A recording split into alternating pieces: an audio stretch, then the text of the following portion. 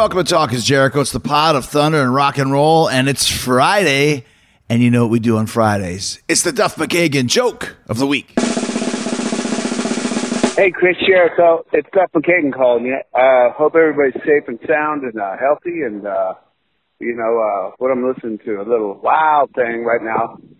Safely quarantining at home, listening to a lot of music. Speaking of music, do you know we asked the Invisible Man to come and jam with us one night? He said he couldn't see himself doing it. Thank you very much. Goodbye. All right. Duff's been on a roll, keeping us laughing through the pandemic. Thanks, Duff, and keeping himself busy at home, hanging out with his family and listening to a lot of tunes, since nobody can tour right now, including Guns N' Roses. But speaking of music, I've got some new music for you, as promised. It's the debut from my new quasi-supergroup, Quarantine. We're doing 80s-era Kiss. Only the stuff that Bruce Kulick originally played on, and Bruce is involved with Quarantine. We got Joe McGinnis on guitar from Classic 78. If you haven't heard them, they play and sing songs that sound exactly like Kiss from the 70s, but they're all originals. We got PJ Farley from Trickster on bass and Ken Slucher from the Luke Bryan Band on drums. That's my kind of night. That's Quarantine for you. We did a couple of 80s era Kiss songs Bruce Kulick played on one of those tunes, but this is No No No right here, originally recorded by Kiss in 1987 for the Crazy Nights album. So here we go. It's the debut single from Quarantine right here on Talk is Jericho.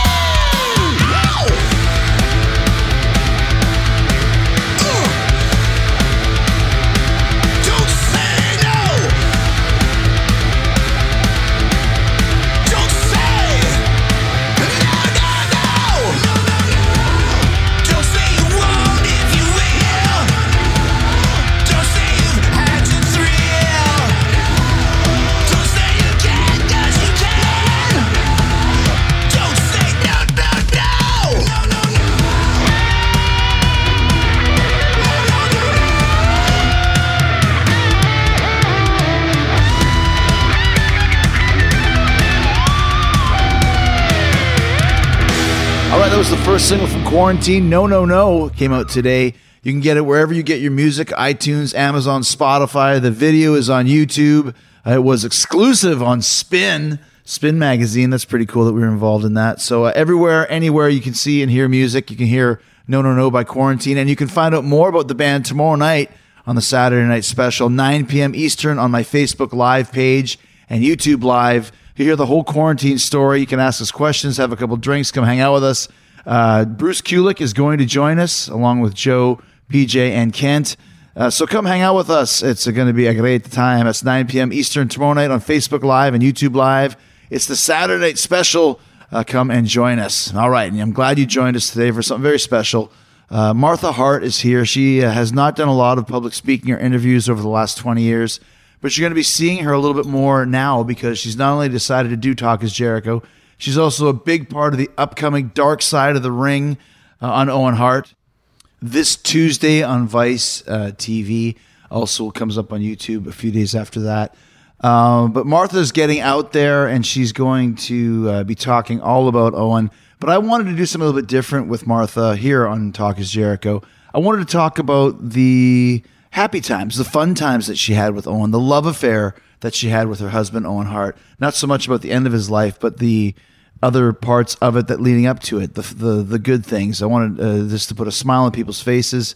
So we're talking about all of that stuff. Sure, there's a little bit about her legal battle with WWE and why she's been reluctant to speak about him up until now. But we're talking about what they used to do when Owen came off the road and Owen's relationship with his kids and what he wanted to do when he finished wrestling, which is really very fun. His favorite movies, his favorite food. And also Martha was almost one of the boys. She traveled the world with Owen to Mexico, Germany, Japan, everywhere.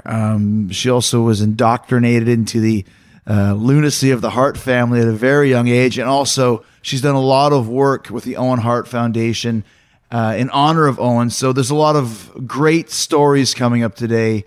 It's the love affair of Owen Hart and Martha Hart here today on Talk is Jericho.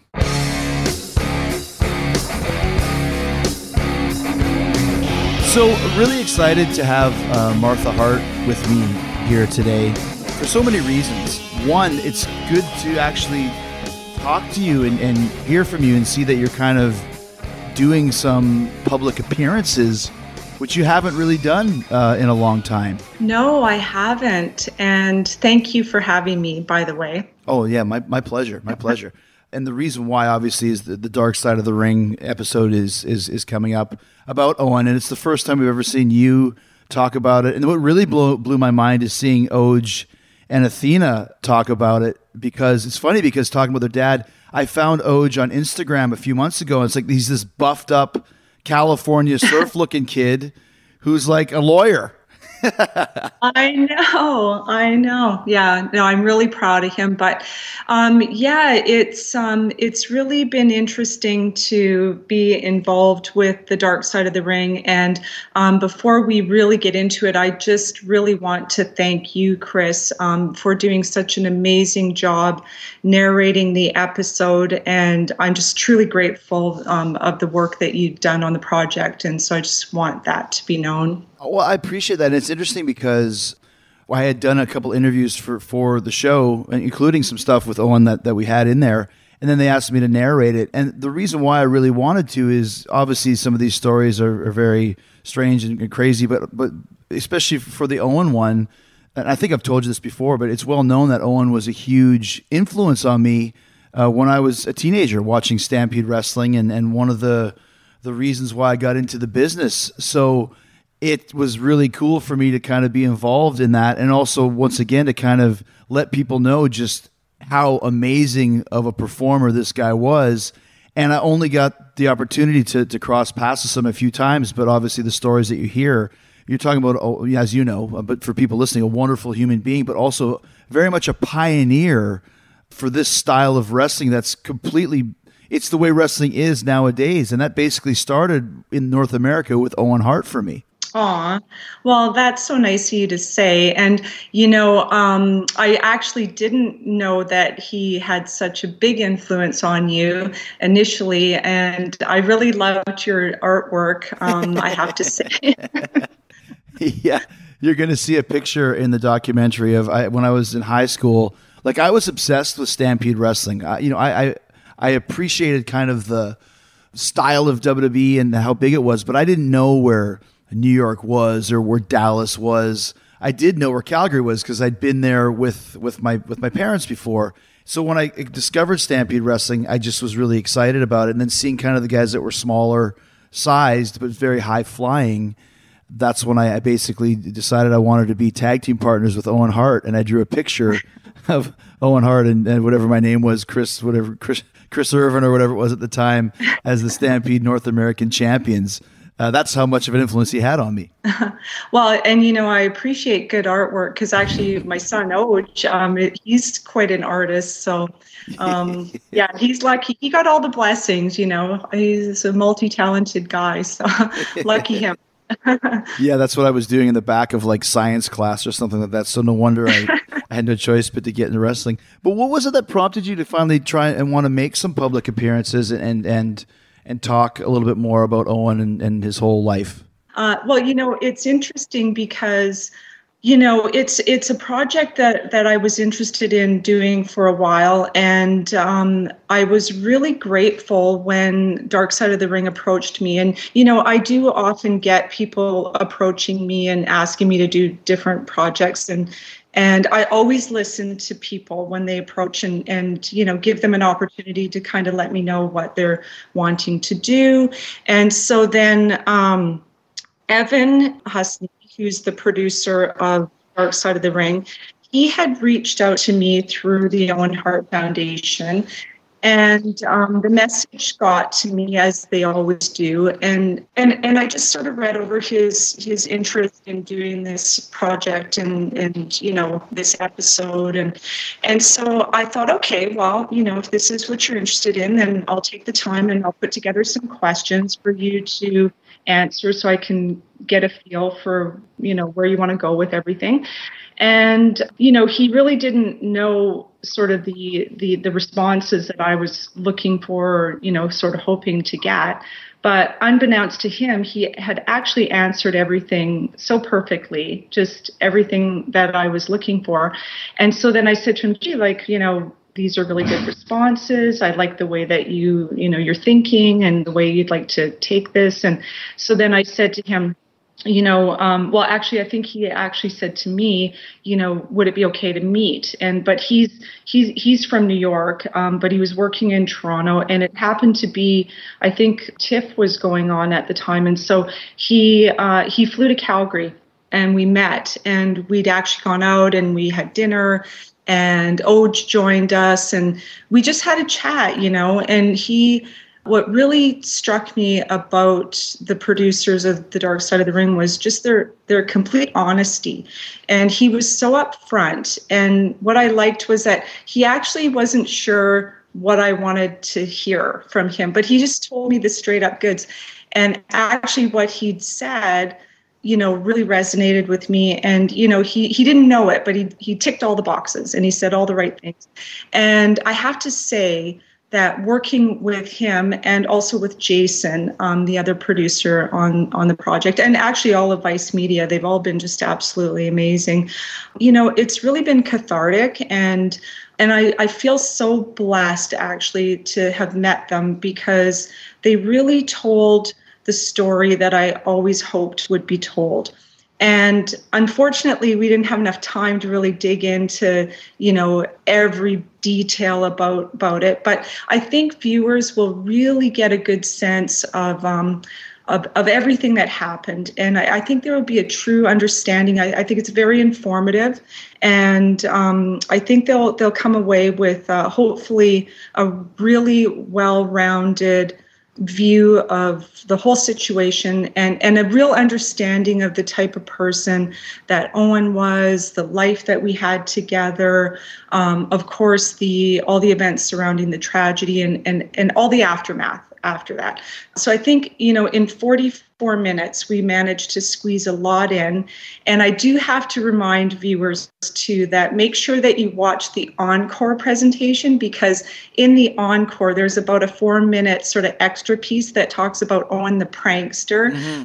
was the side of Owen that I loved, but it could drive me crazy too, because, of course, living with someone that just likes to joke all the time, it could get like a little bit crazy. So there's actually one time where I said to him, Owen, please, you have to promise me, like, you have to stop playing jokes on me. He looked at me just with that, grin at his knees, like, I'll try. I'll really, really try. And it's like, you don't have to try. You just do it, but he just couldn't do it. He was just such a prankster. So what were some of the pranks that he pulled on you? Oh my God. Well, I tell one in the episode, so I won't tell that one. But one thing that he did to me that just drove me crazy, he knew like I was like afraid of mice, and like who isn't, right? Nobody really loves mice. And so but he would, how you have like your tea and you have like it's hooked, the bag is hooked on a string. So he would take it and he would tape it into the cupboard. And so when I'd open up the cupboard door, it would swing out at me and I would just like just silly things like that, just little things, like harmless, right? But it would just be like, oh my God, like just little pranks all the time, so. How much time does it take to tape the tea bag for that 1 second rib, right? I know. And it's funny because Oj actually has a lot of the same sort of humor and characteristics that his dad does. And, what used to kind of annoy me with Owen, I kind of find it endearing in Oj that it's kind of, I like that it's like, oh, okay, you got that sort of trait from your dad, right? So, well, that's one of the things too, especially being the son of Owen Hart and, the grandson of Stu Hart. That's kind of in the family's genetics. Even to the point, my favorite Owen rib was when Owen would call Stu and pretend to be one of his old rivals and challenge him to a fight and then tell him he's in the hotel lobby. Reg Parks. Oh, no. If you think you're so tough, Reg, come on down and try me. Exactly. And Stu would just buy right into it. And then he'd think about it for a second. He's like, wait a minute, like that doesn't even make sense that guy would be here. And, right. And then he'd figure it out. Oh, okay, this was just Owen being Owen. How was it for you? I mean, because you're from Calgary, right? Yeah. Mm-hmm. So obviously when you grew up in Calgary, especially that time frame, everyone knows the Hart family. They're the most famous family in Calgary, even to this day, with the giant house up on Coach Hill, Signal Hill. And so how did you get involved with this, this Munster family of, gypsies, tramps, and thieves? And what was your first impressions when you first did meet them? Well, I met Owen when I was so young. I was only 15 and he was 17, and we were in high school. And I also came from a big, crazy family. So, so I was like, okay, well, my family was also a bit dysfunctional too. So it didn't sort of throw me off, but, it was a bit interesting, some of my first visits up to the house, because of course the house was beautiful, but like with so many big, family members, and they were all giants, and it was intimidating for sure. And Stu was a bit scary, I have to say, the first time I met him, and I was really nervous about meeting him. But then he just kind of smiled at me and he winked, and then I thought, okay, I think I'm in. I think I'm okay. So, but it was definitely, interesting, and it was a lot of mixed emotions, I guess, because it was exciting, but it was nerve-wracking, and there were a lot of interesting characters always at the house. So it was there was always something interesting happening there for sure. Do you remember any of the interesting characters that you saw? Well, there were always people sort of there, like fixing the old Cadillacs, or there were different, wrestlers that were streaming through the houses, or, even just different media people. They'd be up doing stories, or, and just even the family members too. There was always, like with a big family of 12, you can't help but have some drama once in a while, and sort of, love, but battles too. And so, it was a pretty big mix of all of it. Because they used to have, like, Stu had a bunch of Cadillacs in his front yard, some that worked, some that didn't, tons of cats inside the house. I remember the cats would be running all over the place. Even to this day, when I'm eating at my house and a cat jumps on the table, I swipe the cat off and I say, "This isn't Stu's house. Get off the table." Exactly. Yeah, there were always a lot of cats. And, of course, they had the wrestling ring in the backyard. And so it was very, certain that this was a wrestler's house. And so, yeah, definitely lots of interesting components wrapped all into one in that household. I love the fact that you met each other when you were both so young. This is basically before Owen even got into the business. Did he talk to you about he was going to go start wrestling, and how did you used to go to the matches at the pavilion? And well, actually, Owen, he wasn't ever going into the business, which was so interesting. When I met him, of course, we were just in high school, but we were working towards going to university, and then eventually went to university. And Owen was at school. He actually gone to the University of Calgary on a wrestling scholarship, but he was like a true athlete. He was a 4-star letterman. He did, he was in football and rugby and track and wrestling, but that's where he got his scholarship from was wrestling. So he was at university. We were there together, and he was going to be a phys ed teacher. That was sort of the plan, and I kind of describe it in my book how he slowly sort of like it evolved where he got into the wrestling business, and his dad was the business was struggling because at that time Vince was just sort of taking over all the smaller territories, and his brother Bruce approached Owen and said, geez, we're really hurting and we need some new fun entertainment. You're this young, big, blonde guy, and you're a heart, which carried a lot of weight in Calgary. And, there was a time in Calgary when, there wasn't really much entertainment in Calgary or sports. We didn't have an NHL team. Right. We did have football, but it was CFL. And, so wrestling was such a big iconic thing in Calgary, and people would go faithfully every Friday night. So it was a big deal in Calgary, and so then Owen, he was quite a sensitive person, and he really loved his dad. And then that was all it took, was just that prodding about, gee, you could really help Dad, and it would really help the business. We're struggling. We're we're bleeding money here. So could you help out? And so Owen went and worked just in the summer under a mask, and just kind of got started. And then he'd worked under a mask here and there, but then he worked in the summer as himself, and it really helped to rejuvenate the whole territory. And then it was just kind of one of those things where he'd had an issue at university where he hadn't taken one of the classes that he was supposed to take, so then he had to wait. He had to take a semester off, not by his choice, but he had to wait until he could sort of, write I think it was the English equivalent or something. So he had time. So then he just stayed through the summer and then into the following semester. And then by the end of that semester, then he was like this staple in Stampede. So then it just kind of, he thought, well, I'll just kind of keep going like a little bit longer. But it was always just one of those things where, it was never the long-term goal, and it wasn't the plan to stay in it. But then, as life kind of picks you up and carries you away, it has other plans, and your original plans get left in the dust. And that's sort of what happened with Owen. But, he tried for a long time to get out of the business, and he applied to the fire department every year for years. And at that time, it was really hard to get on the fire department. You had to have a university degree. It was one of those really, sought after jobs, especially in Calgary.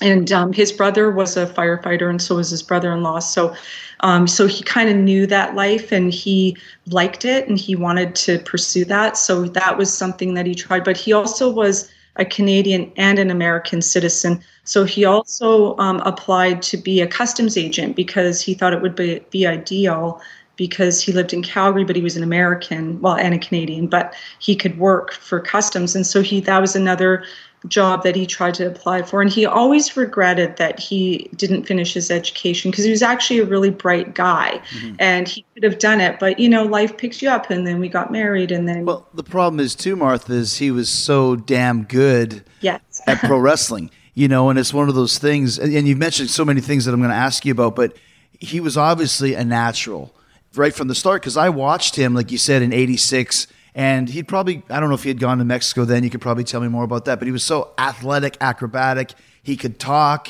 he had the look, he looked cool, he was young. Like as a kid, I was 16 and he was only 5 years older, so he was probably 21 years old. That you could relate to that.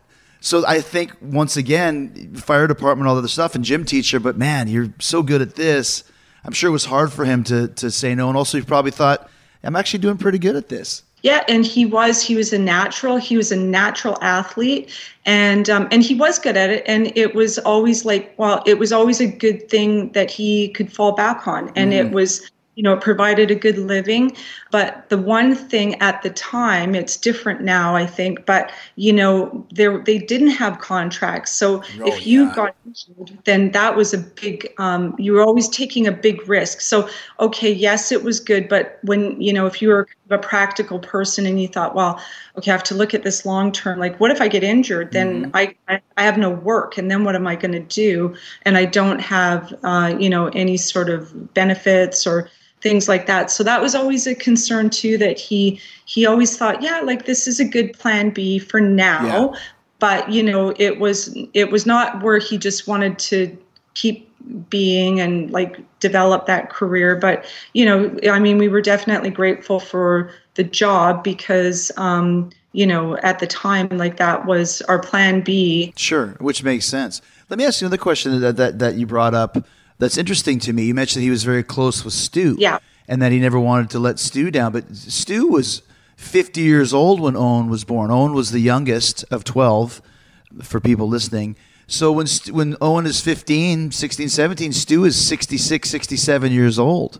There's a little bit of an age gap there, but Owen still was very close to his dad that could have been his grandfather at this point. You're right. And it's so interesting because I really think, and I think, everyone would agree that Owen was, I think, Stu's favorite child. Really? And they were just really close. They actually were very similar in sort of their philosophy of life. And, they were both really straight arrows, clean cut guys that, were really family oriented. And I think that really bonded them. And then, of course, Owen, because he was such a good wrestler, which Stu loved, then right away that, for Stu, it was an instant bond with Owen, because Stu loved amateur wrestling. Stu loved amateur wrestling more than anything, more than professional wrestling. And all he ever talked about was amateur wrestling. And he really wanted Owen to go to the Olympics. That was sort of his dream. And Owen worked really hard at amateur wrestling. And he'd, back in the day, he'd won the city championships, the provincials. He went to nationals. But then when he sort of reached a certain level, then he kind of felt like he'd achieved his goal in that area. And then it kind of waned his interest in it. And even when he went to university and was, there on a wrestling scholarship and was on the varsity team, it was a struggle for him. He wished he could just focus on university. But, when you play a sport for university, it's pretty all consuming. So, but he knew it was a nice link with his dad, and he liked that part of it. He liked that he could connect with his dad on that level, and his dad appreciated it. So, yeah, and Owen really loved his dad. So, it was hard to not do it because he knew it made his dad happy. When he started kind of traveling around the world, like you mentioned, finding success because he was so good, his career mirrored a lot of us that came from Calgary, and probably because Owen did it first, of going to Japan and Mexico and England and Germany. And I was always a year or two behind him.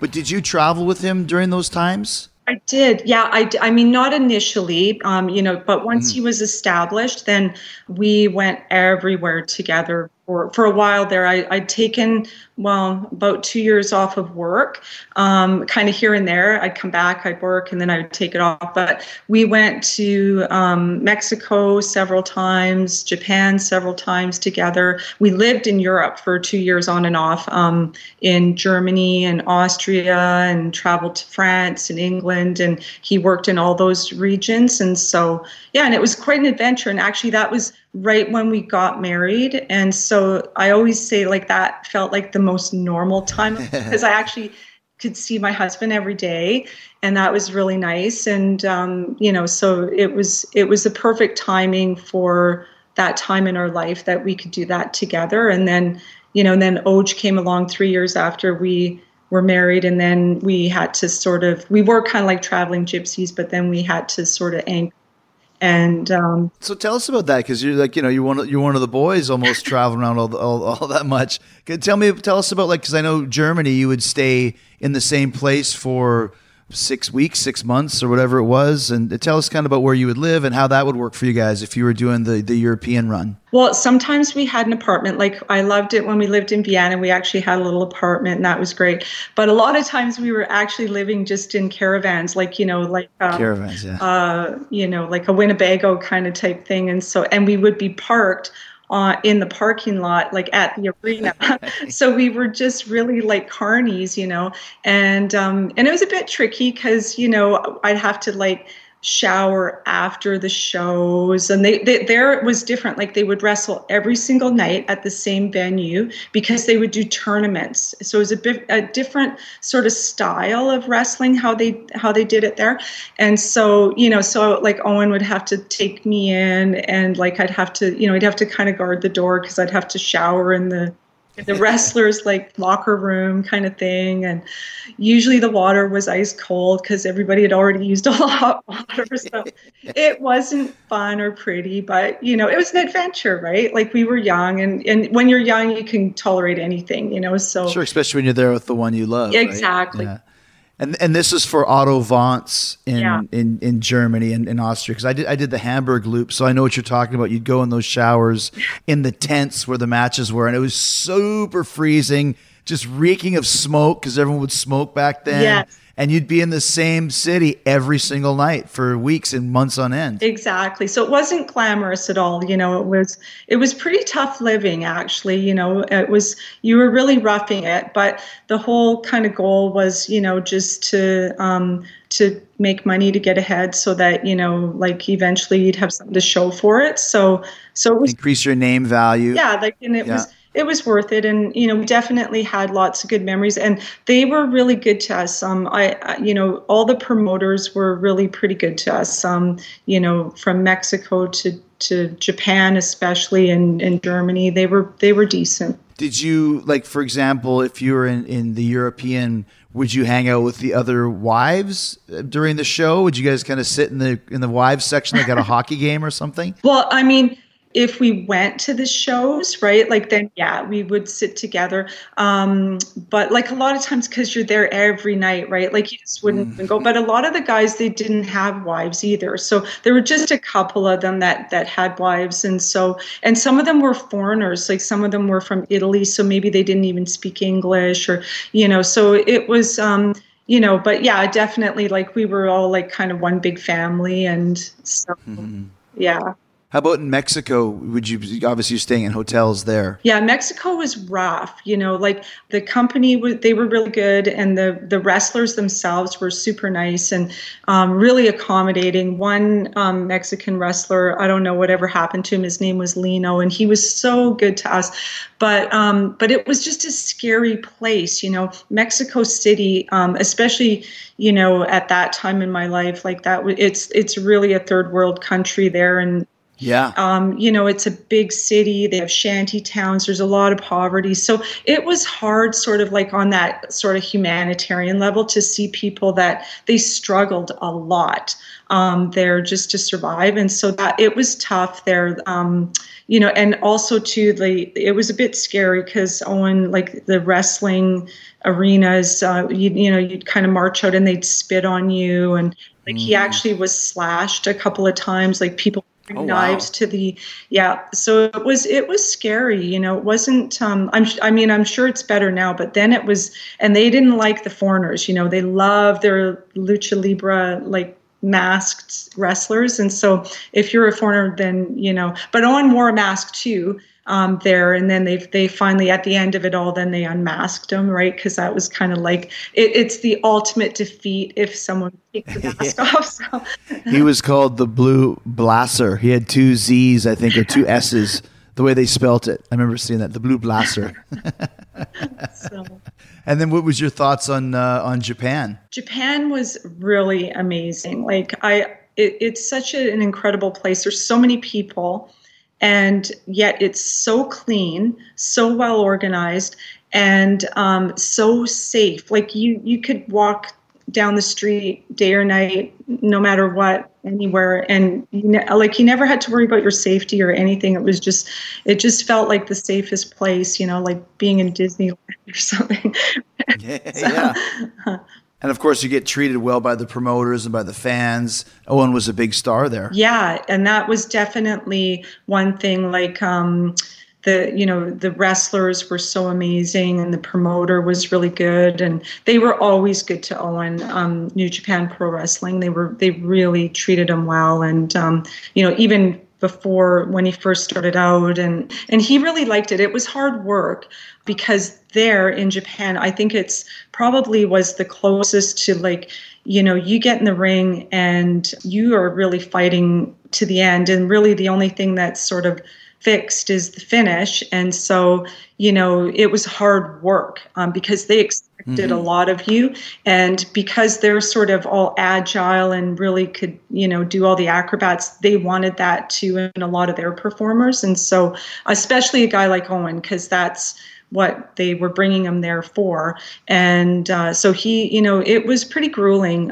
his trips to Japan. And they were long, because they were always about 6 weeks away from home. And then, you know, they don't speak a lot of English there, and everything's different. So it was hard. It was hard, but it was good too. How did you like it there? Because it's a little bit of a culture shock. I liked it. Like, I was so excited to get to go, and I want to go back. Actually, I was going to take my kids there a few years ago, just before the big tsunami hit. And then with all the, you know, the reactor melting down, then I thought, well, I better wait a couple of years. But I would love to go back there. Yeah, I really want to go. If you did go back there, would you, especially on this is kind of a big question, but you mentioned now that you had some clarity and some therapy. I can't remember what the exact, I don't know if it's closure or whatever, but now that you're talking, WWE notwithstanding, would you be proud to go back to a New Japan as a representative of the great Owen Hart? Oh, wow. I never thought about it that way. So I was just going to go back as a tourist, but No, I understand. But the reason why I say this, Martha, and it's something that I think is very important from my end. Obviously, I respect everything on your end, but from a fan and as an influence, Owen is his I think it's underestimated just how much of a pioneer, I keep using that word, he was as an athletic, acrobatic, smaller. I mean, he's probably 225 pounds, so not as tall. But as a performer, his legacy is incredible. And I think that's something that fans should remember and need to remember if they've never heard of Owen Hart or only know about his tragedy and not about this amazing life that he had as a performer in the ring. Does that stand out to you?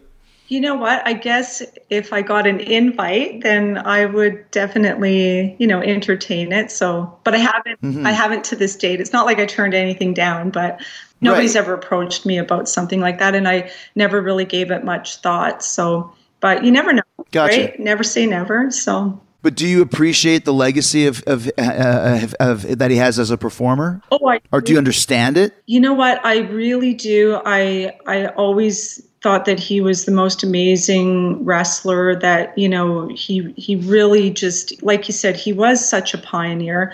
And, you know, and Owen really appreciated his fans.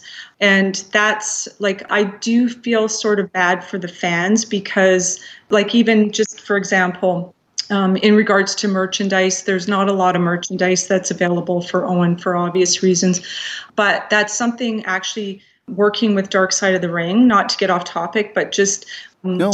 we talked about, gee, like, is there something that we could do to sort of commemorate this episode? And so anyway, long story short, we're actually going to put out some very nice T-shirts of Owen for fans. And so I'm really glad about that, because I know that fans would like to have these items of Owen's, and I think it's important. Absolutely. And Owen, he really adored his fans. He was really good to his fans too. And actually, he enjoyed his fans' company more over the people that he worked for.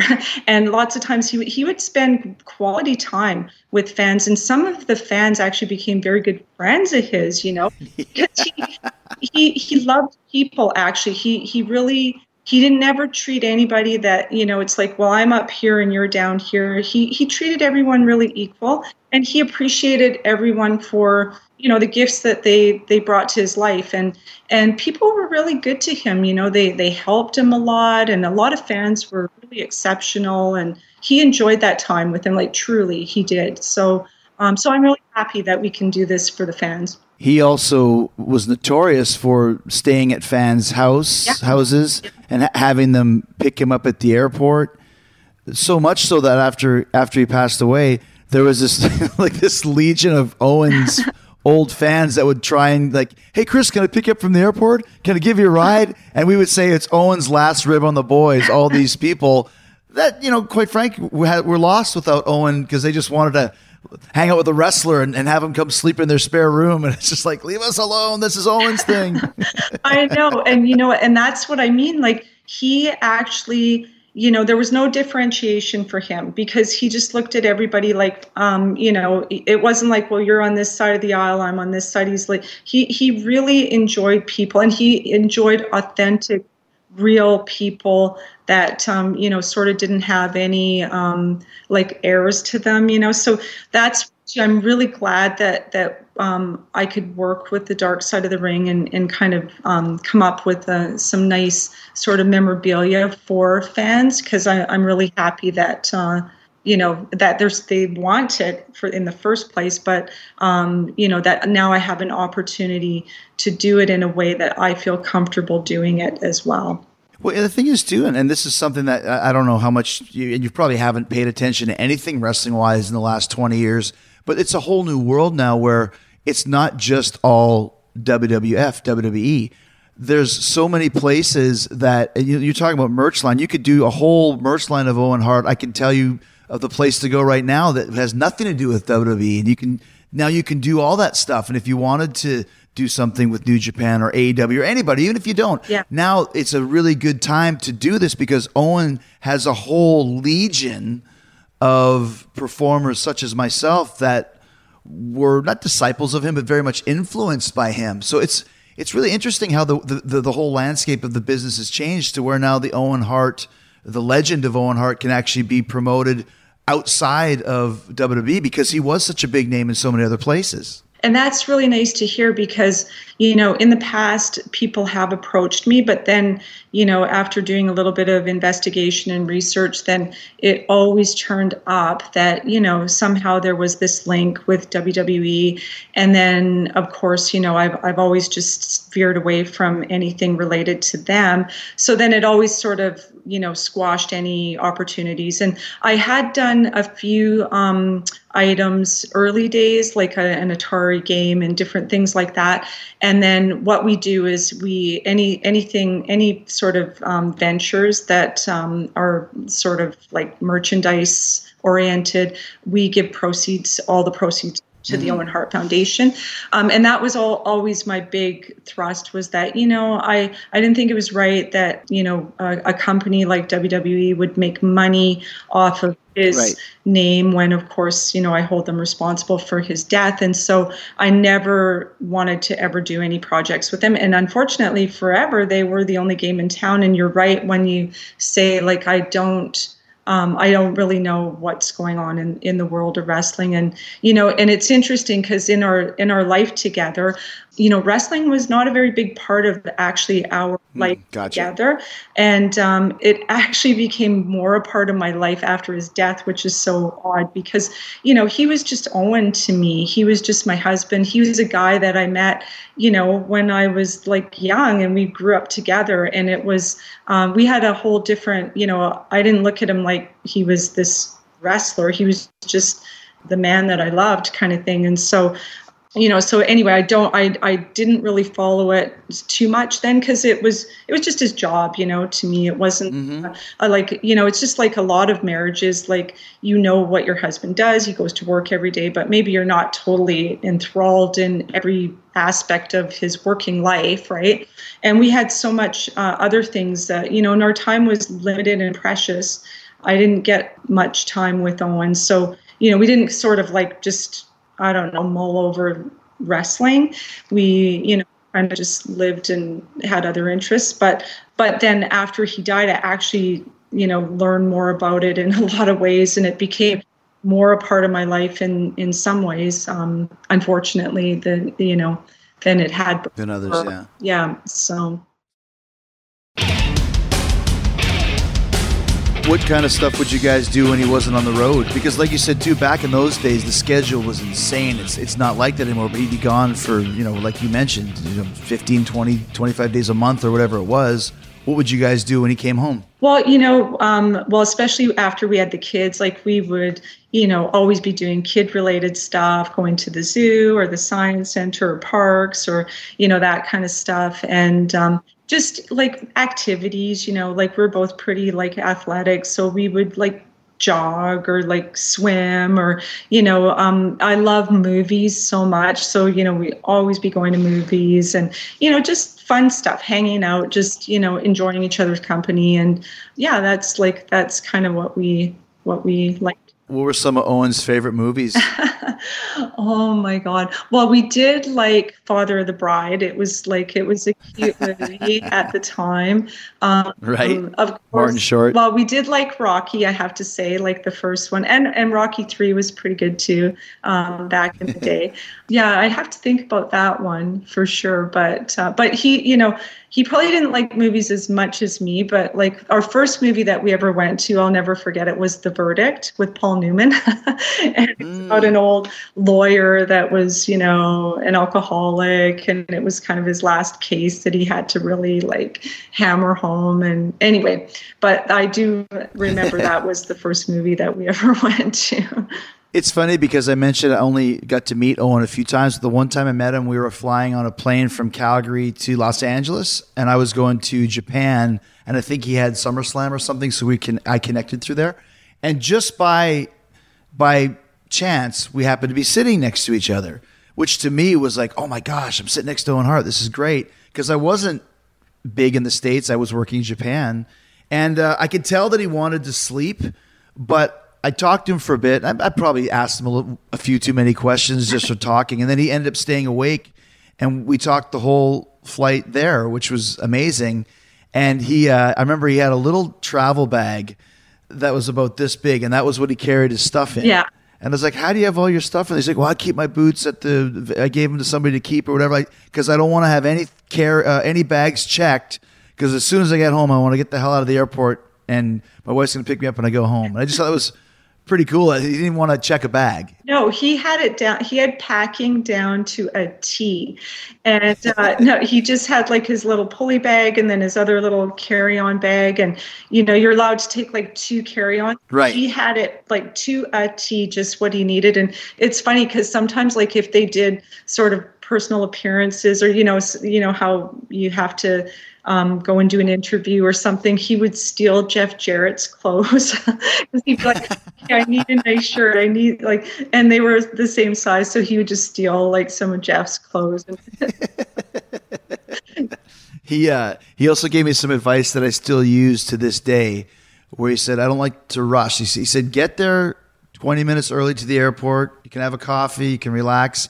And to this day, I always leave on time, unless, I sleep in or whatever, to just relax in the airport for a few minutes. So you're not always rushing. Yeah. A little bit of Owen Hart advice there. Yeah. Yeah. Because why put yourself through that extra anxiety, right? And Right. How proud of you were you of him in about 94, 95, when he'd been in WWE for a bit as the Blue Blazer, then he was Owen Hart in WCW, and he goes back to WWE. He's kind of floundering, and then he does the famous angle with Brett, it just explodes him as a heel and as a character and as a performer. It makes him a legit top guy. Yeah.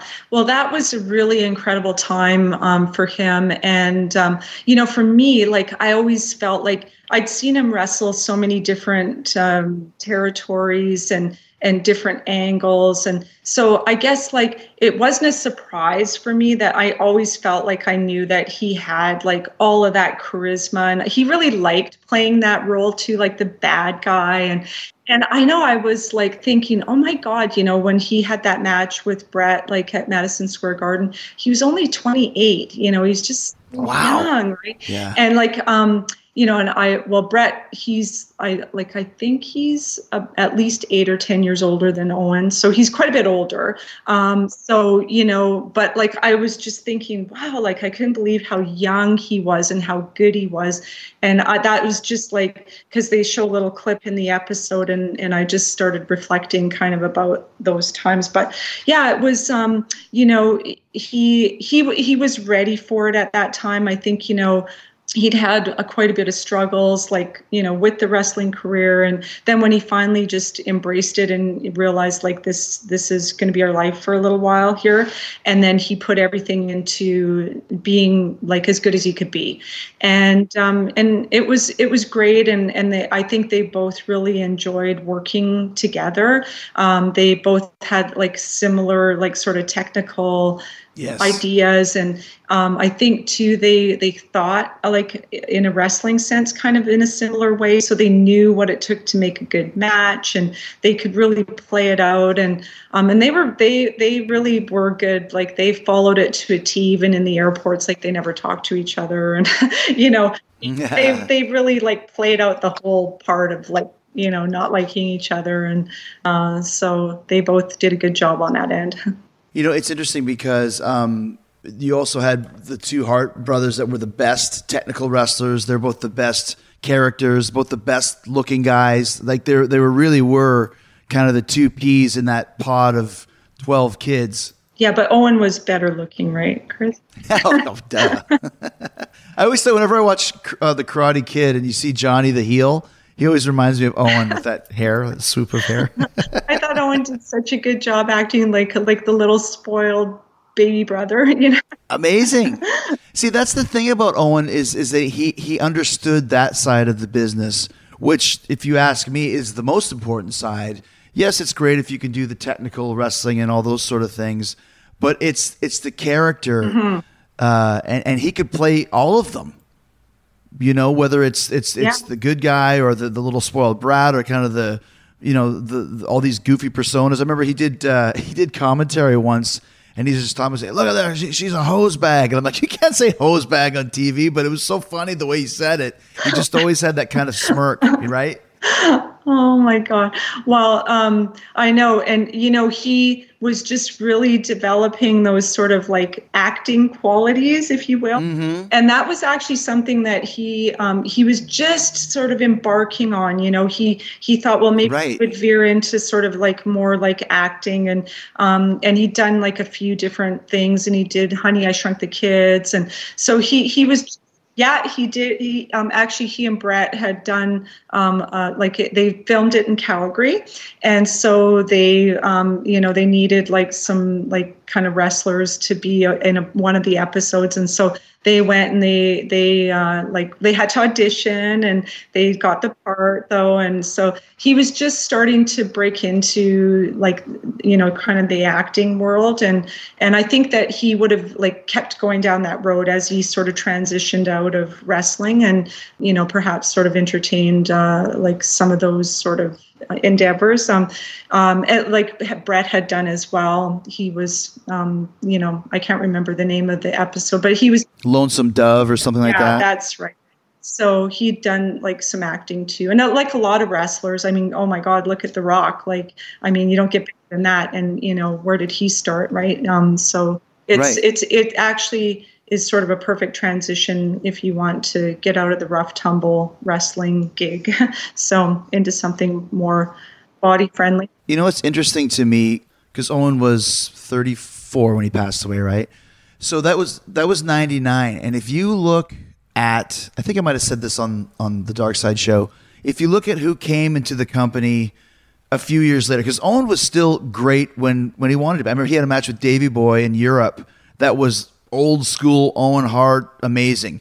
But you could tell he could also, the matches that he's having where he's not really doing anything, putting clown noses on guys and that sort of thing. But if you look at who came in from Benoit, Eddie, Edge, Christian, Jericho, Kurt Angle, I think Owen, had he continued wrestling, would have had a whole huge career resurgence, because he would have been in there with guys who were just as good as he was in that style, who were also kind of influenced by him. And I bet you he would have said, like, oh, this is great. He might have found that passion for the business again because of who he had the chance to work with. Does that make sense? Yeah, and that could have, that might have even happened, At the time, wrestling had taken a very dark corner, and it was really seedy, and it was just bad was good and worse was better, and it was just getting to like such a dark, seedy place when Owen was there. And I guess the pendulum, it started swinging the other way after he died, because I don't think it was appealing. Like, okay, you're always going to find some audience somewhere, but I think the majority of people, they like wrestling the way that it traditionally was, like more sort of, not too raunchy, not too dark.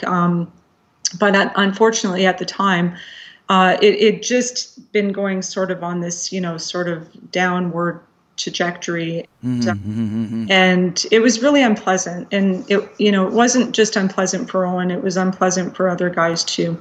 How was it for Owen when the whole thing happened between Vince and Brett, where, the old Montreal Screwjob thing, and, Brett's leaving and I think Davey might have left, but then Owen was kind of caught in the middle of all that. What was he thinking at the time? Because he did end up coming back to WWE and got a push for a while and all that sort of thing. I mean, how did that affect him, in your opinion?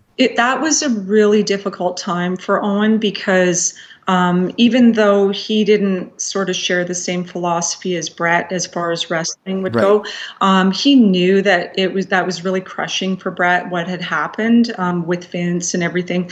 And he felt bad for his brother, of course, but he was also beholden to a contract at that time. WWE, well, F then, they just had introduced a few years before that, contracts actually where you were locked in for 5 years. And that's what Owen was. He was locked into his contract. So he requested that he be let go too when everything happened with his brother.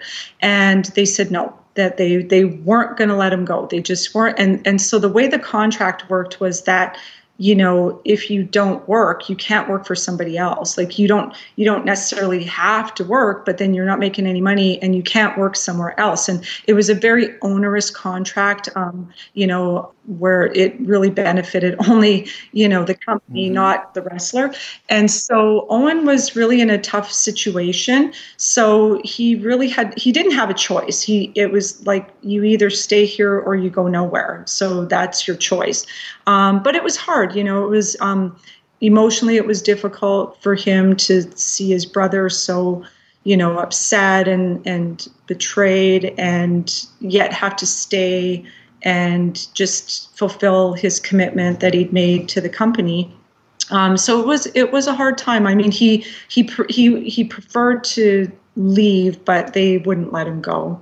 They did give him a raise for his contract, from what I understand, right? So yeah, they did. They, sweetened the pot, I guess, because I guess they were worried that he might just sit it out then and just say, forget it. Right. So at that point, he was already thinking about packing it in anyways, from what you're saying. Well, you know what? I would say Owen was always in the mind frame of, looking for an exit. But at that point in time, it was kind of like, we decided that, okay, well, he would stay in it, at least maybe until he was 40 or something, because he really needed, to build up financially so that he could leave. And he had some ideas what he wanted to do after he left the business, outside of pursuing the acting and things like that. But what people might not actually know about Owen is that he was very good at building things, and he Yeah, Really? and he liked to build bicycles. He liked to build bikes, like bicycles. And he built me a Wow. bike. And so he would take old bikes and he would refurbish them, and he just loved it. Like he put new pedals on and gears and whatever. And so he always thought, oh well, when I'm done this, like I would love to have like a little bike shop where I could just putter around and like. And he liked to bike. That's another thing that we would do all the time was biking. And so that was sort of an end dream for him. Like when I've made my money and I'm just sort of retiring out of this business, and what I'd like to do is just sort of putter around and with bicycles. So That's really cool. Something that no one knows that one. Did you guys ever consider moving to the States, or was it always staying in Calgary? there was a time when we considered briefly moving when Owen was with WCW, and he wasn't with them, but he'd gone for a tryout, I think, but they required that all the talent moved to Atlanta.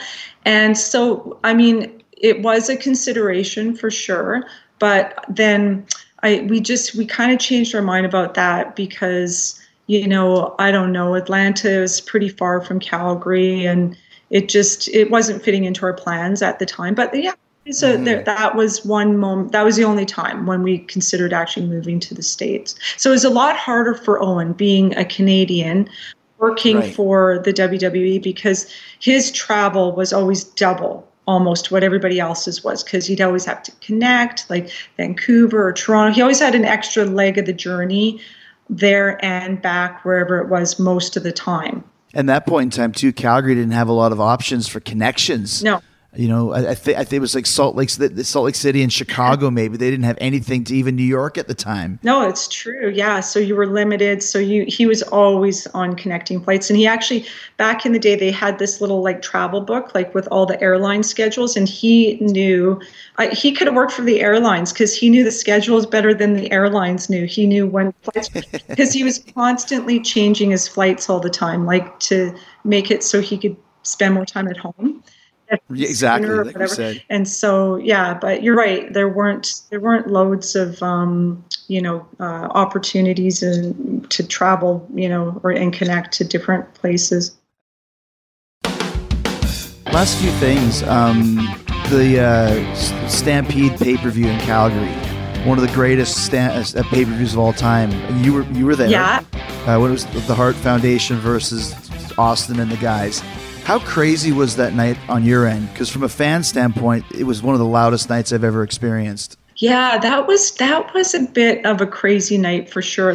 What I remember, it's interesting because, I remember at the end of the match, like they made all the Harts go into the ring. And, right. And like, I didn't know that was going to happen. And, like Oj was pretty little, our son, and Owen had him. And Athena was like, she was kind of a baby, like not baby, but like a toddler. And so then I actually was the first one out of the ring. And Vince, he'd always slip out of the arena before like anybody would even notice, right? So I actually passed him on the ramp, and he kind of looked at me like, why aren't you like back in the ring, sort of like lapping all the glory? And I just kind of looked at him and I said, I'm sorry, it's not my forte. And I just passed him on the ramp with Athena and kind of marched out. But like that, the Harts were always, huge in Calgary, and people loved that they came from Calgary and they were wrestling royalty there.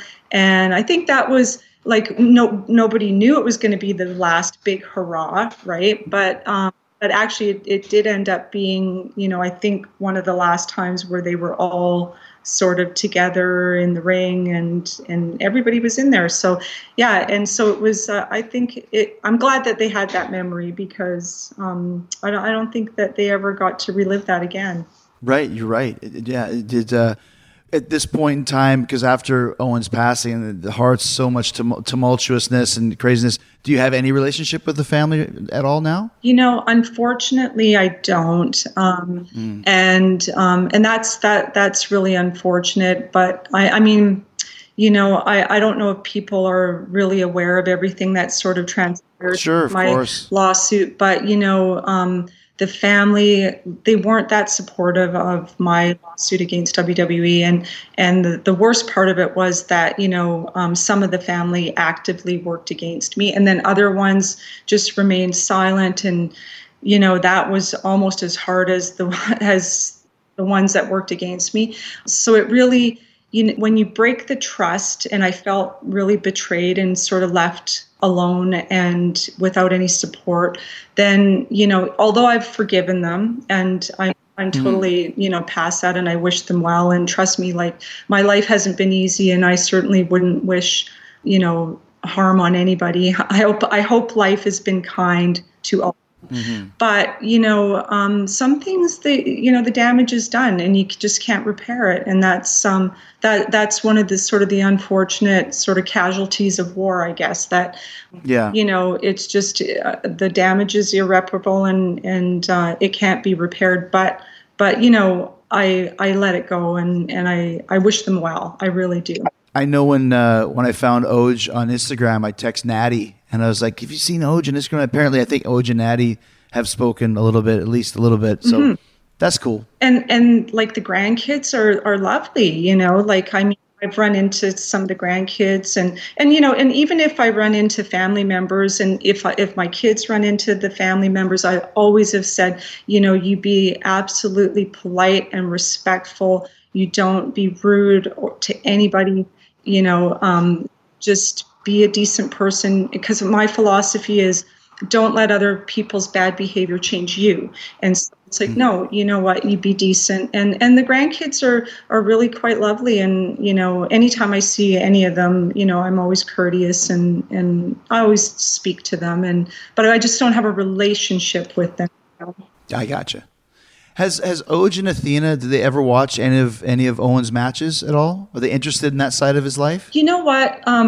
No, not really. I mean, I'm sure they've seen snippets here and there, but to actually sit and watch, not so much. Oj, he actually just graduated from law school and he's pursuing human rights law. He's just doing his master's in law. So That's great. He's pretty enthralled in that. And Athena, she's a journalism graduate and she is right. She loves animals. And so she writes for a magazine. She has a column about animal humanitarianism. So their interests are different, and that's okay. They, if they wanted to watch it, they certainly can.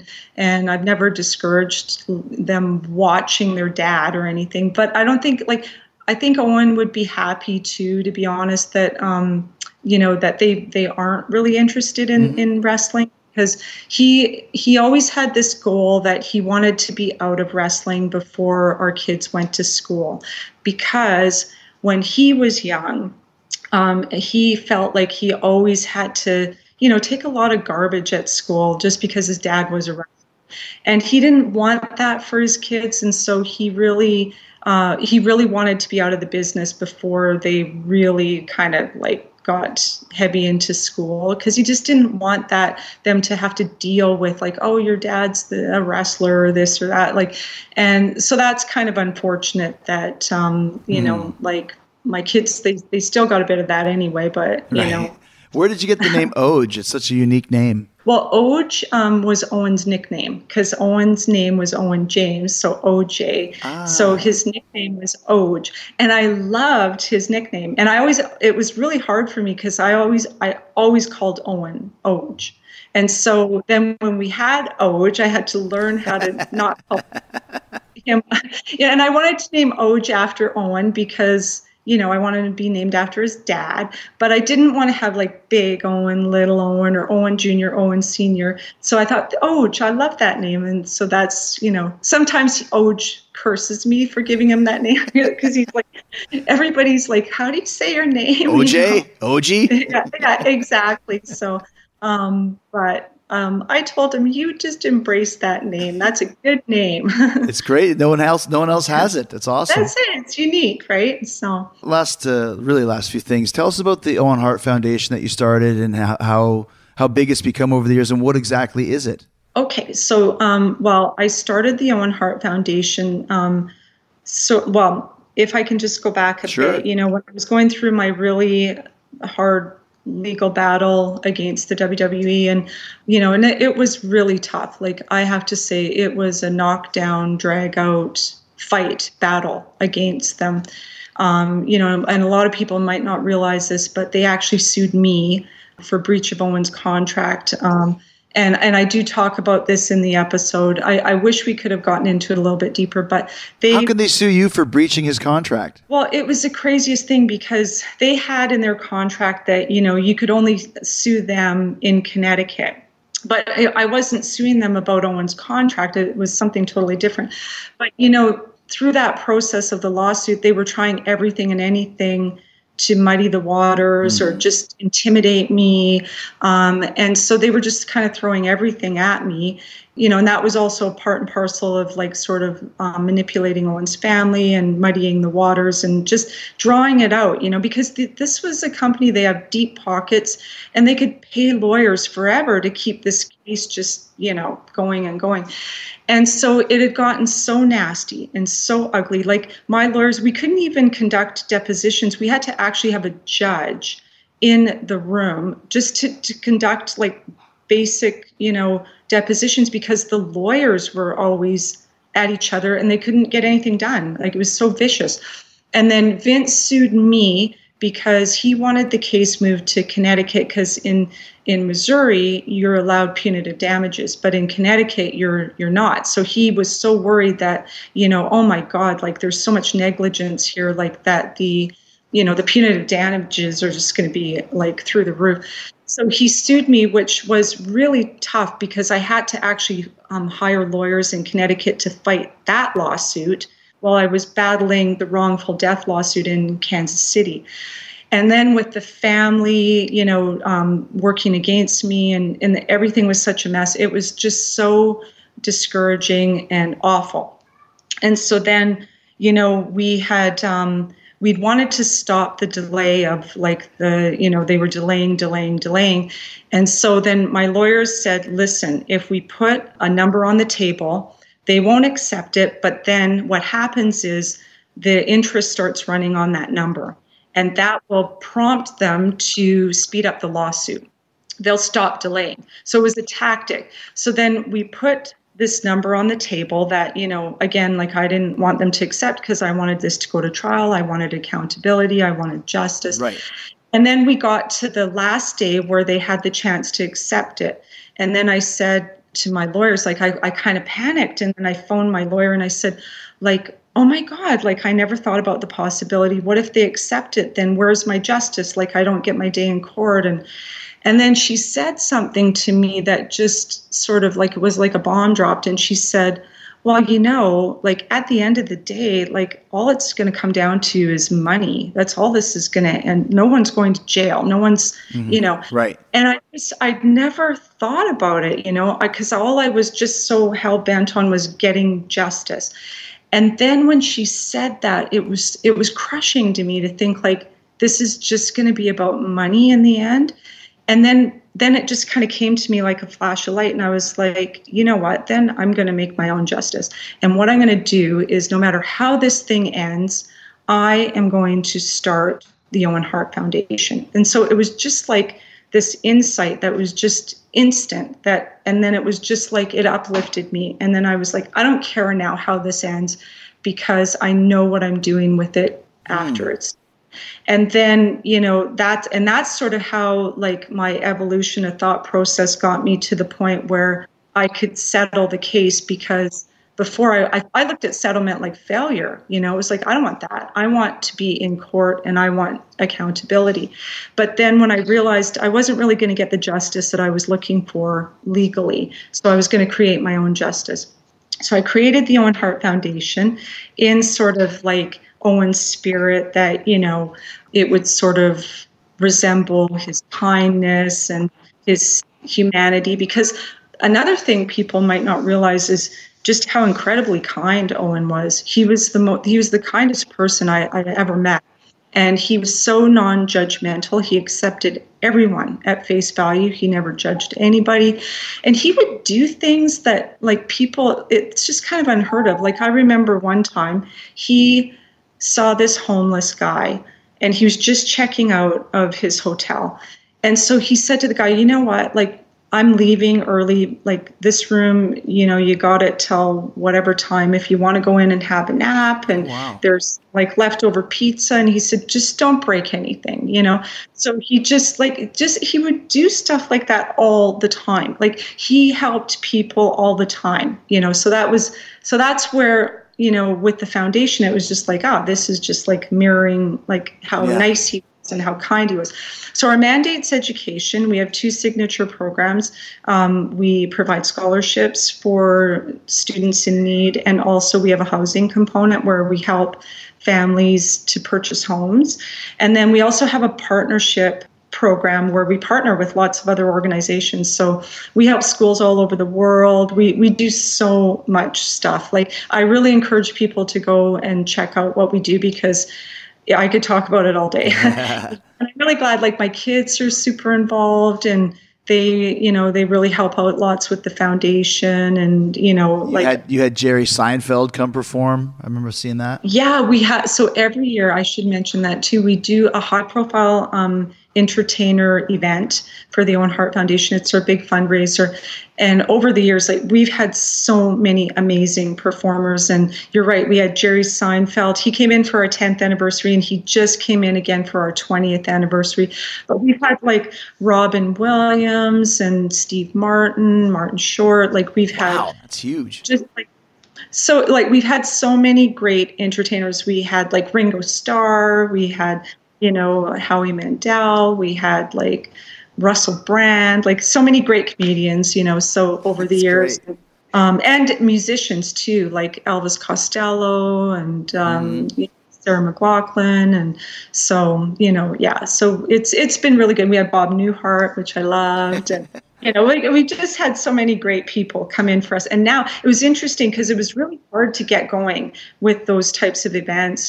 But now we've built up such a great reputation as really having these amazing high profile events, that now it's nice because we have a good reputation, and now they're happy to come in for us. It's not such a grind to kind of get people. And we had Alec Baldwin, which I loved because he did the whole Trump thing, and that was really great. So it's become a big name thing. So it's easier to attract the stars because you have this reputation, like you said. Yeah, so nice. Yeah. So here's another thing: is that people always talk about Owen, and we're talking about foundation. But what about you? What is your? You said you went to university and you have done all this stuff, this great work. Tell us about what do you do? Okay. Well, I actually feel really lucky because I got to finish my education, which was really important to me. And that's kind of why we made education like the mandate of the Owen Hart Foundation too, because it's a nice big umbrella that we can fit a lot of stuff under.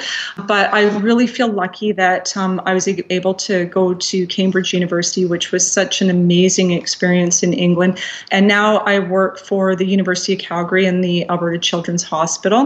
And wearing my doctor's hat, I'm able to help people in need, but, by doing research. And our research team developed this incredible parenting intervention called Attach.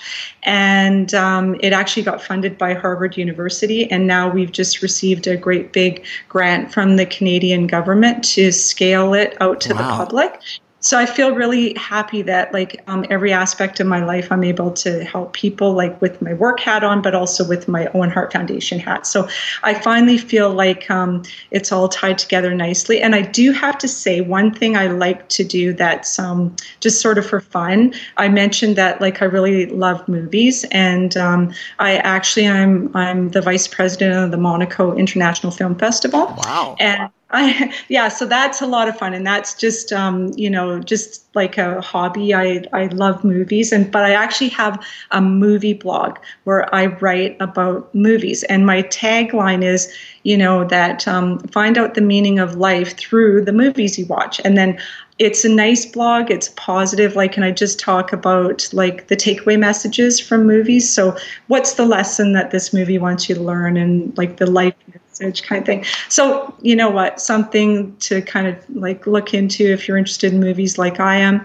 And I always put some kind of a personal like aspect in of my own life too. So that way I'm kind of sharing with the readers too about myself. What's the blog called? It's just called like, movie meanings. Movie meanings, got it. Yeah, and it's just Martha Hart movie meanings and messages. But you're actually a doctor. It's Dr. Martha Hart. It is doctor, yes.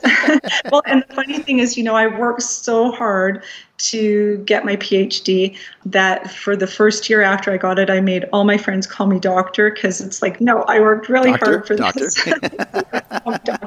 So, but you don't have to call me doctor anymore. So no, when you're a doctor forever. You're now Dr. Martha Hart. Thank you. So last couple questions. Do you have a favorite memory of Owen that stands out for you? And the other one is, what's your favorite Owen Hart match? That's a twofold question. Oh boy. Geez. Well, you know what? Wow. I'd have to say, like, I probably have a few favorite memories for sure, but like favorite matches, he did some amazing matches with Hasse, who was a Japanese wrestler. Hirohase, yeah. Yeah, and Hasse was a great guy. I think he probably ended up becoming part of the corporate side of. He actually became a Japanese senator, believe it or not. Okay. Yeah, because he was a really smart guy too. But so some of Owen's matches with Hirohase were just off the charts. Mm-hmm. And then I think too, of course, his matches with Bret were really, like a highlight for him too. Yeah. So I think those were some really good matches. But yeah, like he had a lot of good matches with all his like just acrobatic ability, and even Muck and Singh, who was this great big monster of a guy from Calgary days. Like, Owen could take a guy like him, and they, even though he wasn't the high flyer, but they created this whole. No, he was the base though. They had great matches because Muck and Singh was the base for all the stuff that Owen did. Absolutely. Yeah. Great call. That's right. So, but I mean, there's lots of really good matches that he had, but those are probably the ones that kind of stand out in my mind. And as far as memories go, I wouldn't even know where to start. Millions, every, you know what, like, honestly, because our time was so precious, and I really treasured every minute that we got to spend together. Like, they're just all really special. And of course, like everybody, when you have your kids and you share that, and your wedding or different memories for sure, like all of it's great. But I think because our time was so limited together and it was really cherished and precious, then like I really just that was always the reward for me. Mm-hmm.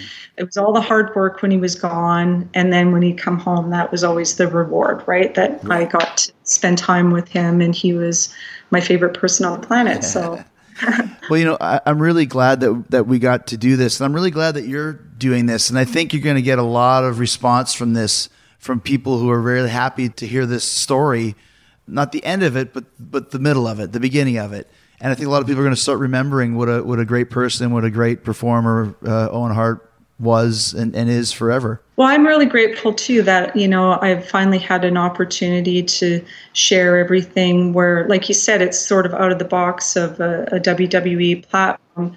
And so I'm happy that I've had the opportunity to let people know a little bit more about what Owen was like and how special he was as not only just a husband and a father and a human being, but, also as a wrestler, because that's how they knew him. And now it's nice because they can know all sides of him. And that's really special. And hopefully I've been able to kind of inform them. And I'm really happy that I know he still has a lot of fans. And so I'm happy we could do something positive for his fans as well. That's great. Well, thank you so much, Martha. That was just a pleasure to talk to you. Yes, really nice to talk to you too, Chris. Thanks.